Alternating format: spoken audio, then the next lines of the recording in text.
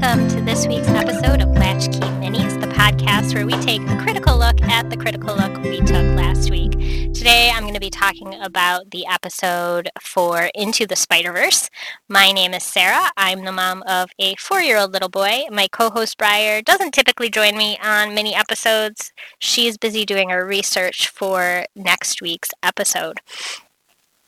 One bit of clarification that we did not clear up during the episode was what their name for the flash drive was. And I think we called it a dongle, but in the movie they actually call it a goober, which is kind of an important plot point because it's just kind of interesting that multiple Spider-Verse Spider-Men call it a goober. Other than that, we really didn't have much to clarify about last week's episode. As always, if there's anything that we're missing, please contact us and let us know, and we'll bring it up in another mini episode. We talked about Universal Orlando and how expensive it is to go there.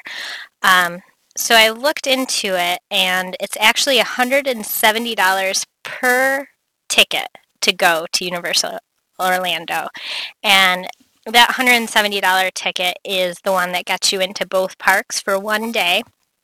And the reason that you would want to go to both parks at Universal in one day is because that's the only way you get to ride the Hogwarts Express and see all of Harry Potter World, because it's split between the two parks.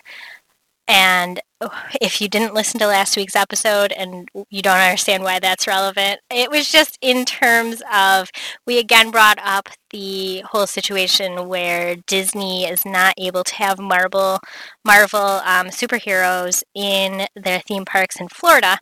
And it's because Universal has those exact same superheroes in their parks in Florida. So there's some kind of situation with the contracts and how it works with Marvel, and that Disney is not allowed to have that. I'm really interested to see what happens with that, what happens with Spider-Man and all that, in lieu of recent information about what's happening with Disney and Sony, and where Spider-Man is going to be going after that.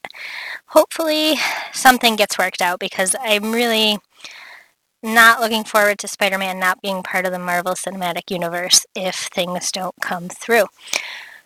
That is really all I have to address in regards to last week's episode. Tune in next week because we will be talking about Moana.